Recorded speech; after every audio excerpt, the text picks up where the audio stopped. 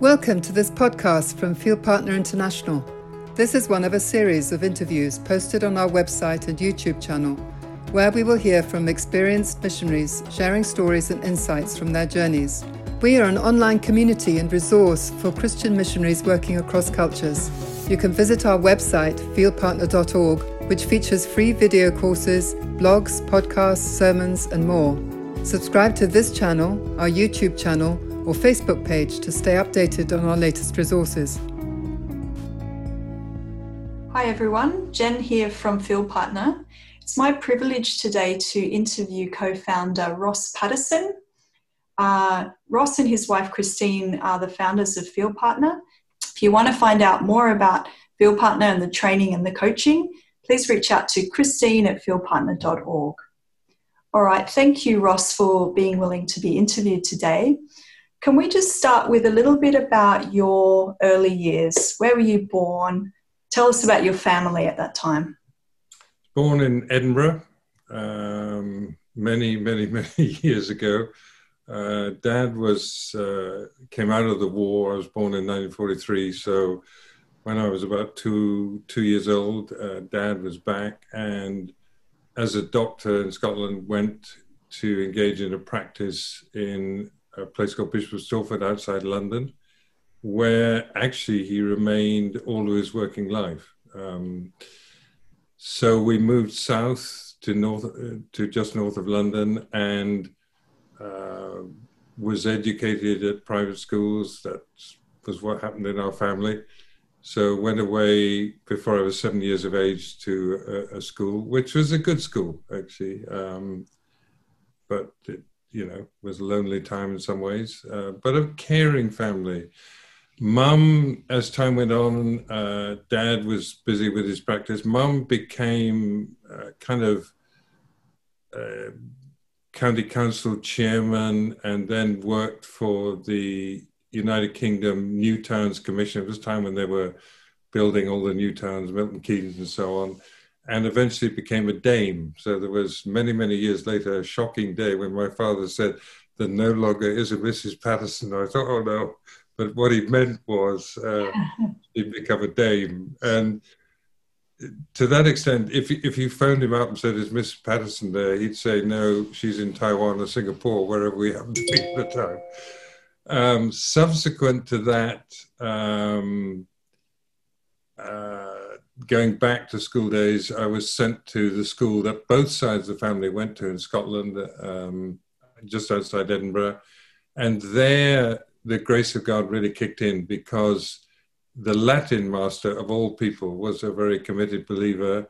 The chaplain knew the Lord as well. And they started they started an open group, but very few people went to it for Bible study and so on. And I have absolutely no idea, but I started going to it. Zero background, having felt church is the most boring thing. I can remember lying to my mother and saying I was ill. I don't want to go to church. She went occasionally. And then they led me to faith in Christ through a group called Scripture Union. They had summer camps, and I went there and found the Lord. It's kind of what I would describe as Alpha. The whole Alpha course was built on the Scripture Union talks, the brief talks and so on. And the first time I went, I have no idea why, but the Lord stepped into my life, and somebody said, what do you feel? And I said, well, it's perfectly obvious that we need Jesus. So then, skipping a few years, that was my church. I didn't really have church, didn't know where to go that was live in those days. But I started going to those camps 2-3 times a year, and became one of the leaders and speakers and so on in time. Went to Cambridge, got into Cambridge, went there, and after a bumpy period, because having been to boarding school, Cambridge was free. We could do what we want. Kind of clicked into what's called KICU. It's a horrible name, but the Intercollegiate Christian Union, and began to attend that and so on. And for the first year or two, to be honest, I wouldn't say it was a double life, but it was, I would go to the Saturday evening Bible studies and then go to the parties. So would sit near the door waiting for the final amen and then out. And then the Lord just came and said, son, I'm your savior, but I want to be Lord. And that was a big battle, had to do with a then girlfriend and so on, so on, so on. But he won, praise the Lord. And kind of that was a big time in my life when I just handed it completely to the Lord and was filled with the Holy Spirit. Had a very powerful, through a guy called David Watson, who was kind of charismatic leader at the time. And that was a huge turning point in my life. And maybe a couple of months afterwards, I had appendicitis. Dad, being a doctor, popped me into the local hospital. And I just grabbed a book as I went in, 1960s early. It happened to be about China. I had no interest in mission, no interest in China. Happened to be about that. And I never read it, but I read the preface, why he went to China. Then there was a BBC 1960s black and white program about the Chinese. And then a nurse walked into my room and said, have you ever thought of being a missionary to China? Wow. And I knew it was the Lord. Because I just kind of said, okay, Lord, you're in the driving seat now, not me. I can't explain it because I'm the slowest of guys to make a decision. I just knew it was the Lord. So I finished Cambridge, went through theological college, Anglican Theological College, though my heart wasn't really in it. Then went to work with David Watson, Living by Faith. I didn't get ordained. And about a year into that, it was a thrilling time because a lot of people getting saved in York and this kind of thing. The Lord said, I never told you to put down roots here. So I wrote to Brother Andrew and to one other guy. Brother Andrew introduced me to someone in Taiwan. So I took off to Taiwan. No agency, no trading, nothing, just got on a plane and went, and a couple kind of gave me accommodation because they wanted to go on furlough. They ran a clinic and the other doctor was Finnish. So they said, if you help him, you can have free accommodation. So that's how it started. And the key point there, Jennifer, is a very simple one. I had absolutely no training. Yeah. And nothing, no agency, nothing. So, yeah, tell us a bit more about those early days where you'd gone abroad. You didn't have cross-cultural training, but you felt that you were called. How was that for you? Difficult and exciting. I was single, so heads down 2 years of learning Chinese. I mean, that's what I did. It wasn't part of my day, it was my day. And, I didn't have a wife or children, which as I went through the classes in a language school, you quickly discovered if you had wife and children, I'm not saying you shouldn't have wife and children because I have one of one and five of the other, but it does affect that early period unless you're doing it together. So that's what I did, and I worked extremely hard at it. So came out with a reasonable comprehension of the Chinese language, and then I have no idea why a guy came to me and said, how do you like to do student work? So joined in with a group called Campus Fellowship. That's like InterVarsity. So then, because I had a Cambridge degree, went to teach in Taiwan University, which is like the Oxbridge of Taiwan. They have in those days, a radical exam, and the top 0.5% get into Taida, to Taiwan University. So I plunged into the work. I lived alone a lot. First of all, a very kind couple in the Baptist Seminary in Taipei gave me a kind of room below theirs, their house, with no aircon, no fridge, nothing, just a bed and a plastic wardrobe and a desk, and kettle, of course, for my tea. So that was rough and lonely, but you learnt pretty quickly the do's and don'ts of culture. But having said that, Jennifer, my comment would be, the more you grow and work in a culture, the more you understand you're never going to fully get it. Because what you think is one level, when you've got that, then you find Anyway, Chinese cultures differ, right? Like Taiwan, if it's a wedding, you give money in even numbers. Like in British terms, £20, £40, £60, £80. If it's a funeral, you give odd numbers, £10, £30, £50. And China would be different. China is a different Chinese culture. So you've got to work it out. Singapore is different again in the Chinese community. So you're always learning. So, to cut back to the question, my conclusion in that was I survived that by the grace of God, but I wouldn't recommend it. It's much easier to have training in two things, really, in some general understanding of culture, that our culture isn't the only culture in the world. In fact, it's irrelevant. Secondly, in the kind of stuff Christine does, member care and all this kind of really important stuff. We, to some extent, survived by being single guys. There were 4 of us who were single guys, and we had a bachelor society, which was a kind of a joke, because obviously single guys are in the minority. But our friendships, to some extent, as iron sharpening iron, kept us going, because there were difficult times, to say the least. And bizarrely, one more thing, one of the strange things that the Lord gave is one of my language teachers, who was from Beijing herself and spoke brilliant Chinese.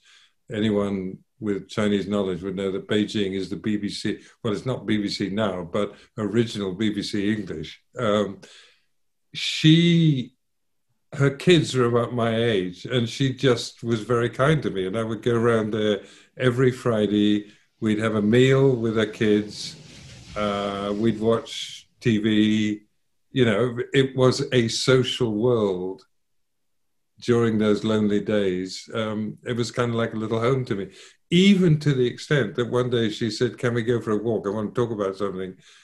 And all of this in Chinese, obviously. And she said to me, one of my older students, she was a widow. Her husband had been killed in a plane crash. And she said, "One of my students wants me to marry him. What do you think?" So it was an interesting relationship. So tell us then about the stage of meeting a wife and transitioning to family. So it was quite a vital early days while you're a student. How did you evolve as a missionary? Well, I had known Christine in York before I went to Taiwan. She's a lot younger than I am. And so I felt, rightly or wrongly, I mean, this is a debatable issue, but I'll speak on it almost objectively. Her family, as you know, Jennifer, you're very familiar with them, is 4 generations of African missionaries. And I felt my call was a narrow one, but a huge one, to the Chinese people. So were we, before I went to Taiwan and afterwards for the first, say, 5 years, were we going to be in a situation where she was saying it should be Africa and I was saying it should be China? I don't want to lay down laws about that, but the Chinese have a lovely saying, 先有意向, 后有对象. 先有, first you have 对象, 意向, which is vision. 后有对象 means then you get your opposite number. And I don't want to be, there are all kinds of Ruth permutations on that, you know what I mean? Where you go, I will go. But I felt, given her family's very, very strong background in Africa, there could be a problem. And then, as she may have said in her interview, she went to a Brother Andrew thing, and he challenged for China. And when she had the call to China, then we kind of connected and engaged and married very quickly, actually, because at that time, if you left Taiwan for more than about 3 months, you lost your status and had to reapply. And so off we went at that point. And I don't want to be in any way kind of, it must be that way, but I saw folk where maybe one partner had a strong vision and the other one didn't. And that's a very difficult thing. So however you interpret the 先有意向,后有对象, first you have the vision, then you have the partner, there's got to be a sharing in that. And it makes the choice of a partner extremely important. So I've been so grateful that Christine has run this at times quite difficult race with me.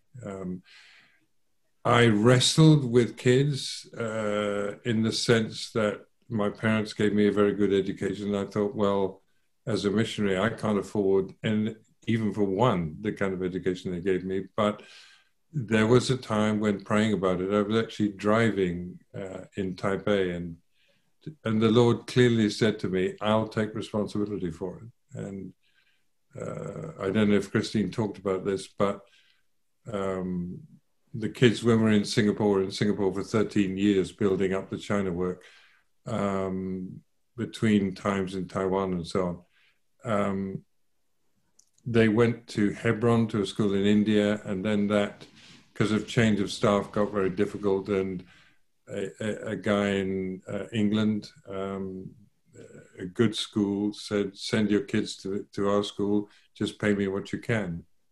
And Deb's the eldest. My parents, as non-Christians, were feeling, we gave you this brilliant education, how come you send your kids to a school in the mountains of India? And actually the eldest, Deb's, got from the mountains of India to Cambridge on merit. And I mean, this is what the Lord does. My father was a good man, but just didn't agree with what I was doing. Because I was overseas, the acceptance letter to Cambridge went to him first, so that he was able to open the letter and say, whoa, maybe he didn't ruin their education. And God provided for the others. Most of them went to university. One of them decided to be a model, and that worked out in God's way because he ambushed her. So now, if you ask me to summarize, would I do it again the same way? No, I'd give the kids more time. 5 daughters growing up, maybe I was slow to realize that their relationship with dad is critical at certain stages. And at certain stages, you know, when one of them was modeling in New York, I would try and go through there and held her when she's in tears and things aren't going well, whatever, or through marriage situations, whatever. But I think most men of God would say, do it again, I give more time to the kids. Okay, so then tell us a little bit about the Bible training that you set up. So you started to train and develop cross-cultural workers from Taiwan, is that right? Right. Yeah, we started 3 schools about 10 years ago. One was English speaking in China. First of all in Thailand, and then we moved it actually into China, which was for folk who wanted to do work in China. And we gave them a 1-year course, which was 4 months classwork, if you like, you know, people talking about the kind of thing on the Field Partner website, 8 months practical. And because we were running a ministry in China at the time, we felt if people wanted to work with us in China as teachers in BAM, in Business as Mission, in humanitarian work, whatever, we needed them to have some training. So we did the 4 months and 8 months unit. If they survived that and we survived that, then they could join the ministry. Antioch Missions Chinese Church Support Ministries has 2 different names. Then when I went back to Taiwan about 12 years ago to consult for a church of about 10,000 people, I saw that they were trying to send direct from the church. And I thought, yikes, you guys, nobody has any experience. What do you mean sending people out and you from Taipei are going to work with someone in Kazakhstan or something? So we started a school of missions there, which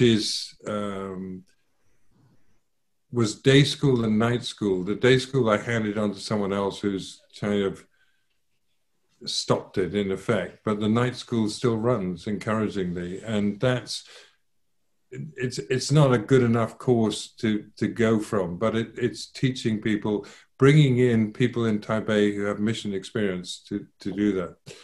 Thirdly, we started one in China about 10 years ago because China, as you probably know, the next great movement of missionaries going out is the Chinese. Recently, I've spoken to some in North Africa. I've trained some in Dubai. I mean, they're all over the place. And we felt they're going out, but they're not trained. They're doing what I did, but maybe with less intercultural understanding than even I had at the time. So we started a school in the northeast of China, and it's moved to the southeast and elsewhere, whatever. And that is on the 4-month, 8-month basis, 4 months of training. So people who are burdened and experienced in mission go in, Chinese-speaking people. I think we're the only non-Chinese who do it.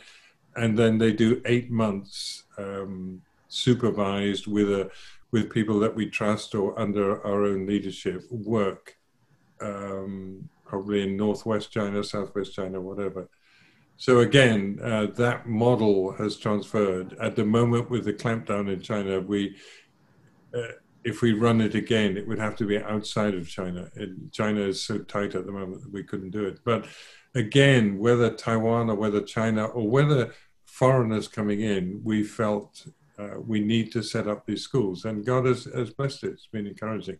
But now, whether English or Chinese, Field Partner is an online expression of that. And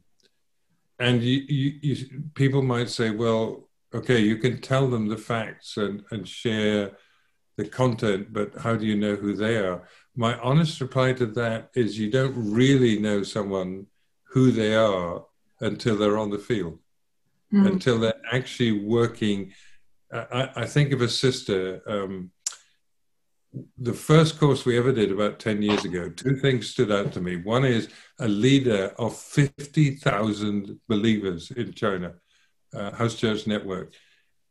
As Christine taught on member care, he said, "Oh, 现在我明白了. Now I understand." He said, "I sent 24 people from northeast China to northwest China, and I have no idea where any of them are now." We said, you're supposed to care for them. But the second thing was, there was a girl that, you know, sometimes, Jennifer, you're looking at a group of students or whatever, and one stands out. That there is something the Holy Spirit is saying about her, and she went through the class and then went to work with a Singaporean-based work somewhere around the middle of China, a guy that we know well, who's a great leader. And a few years later, she came to me, and this is what she said. "You didn't know, while I was in the school, I was living 2 completely different lives. One in the school, one with my boyfriend." And it was only when I went to work under someone in the 8-month period that I got knocked into shape. So my assessment is, what we want to do with Field Partner is, as much as we can, give people the understanding and the tools that you can survive the very difficult first years that some mission work involves, and then help them to find somewhere where they can be accountable. That's a huge word for me. There is no word for accountable in the Chinese language. It's very interesting. I've asked all sorts of people, and they say, "Oh, Windsor," or this. It's not the same thing at all. And also, what it means in Taiwan, it doesn't mean in China. In other words, to say, go and work under this leader and learn under them and allow them to speak into your life. That phase, that 8-month phase, is critical after the 4 months. So Field Partner can't do that second part, but we want to engage with folk. Christine running this kind of tutorial thing that she wants to set up with people who've been on the field or want to go on the field or are on the field. We want to help folk. because it's a difficult thing. If you said to me, how did you survive, Ross? I actually have no idea. About 4 years ago, a guy phoned me up. He was a professor of electrical engineering, and he said, 老师, because no matter that he's a professor and he's 60 years old, he still calls me teacher. That's part of the culture. And he said, teacher, we are having a 40-year graduation celebration. So it's 44 years since I taught them, because I taught them in their first year.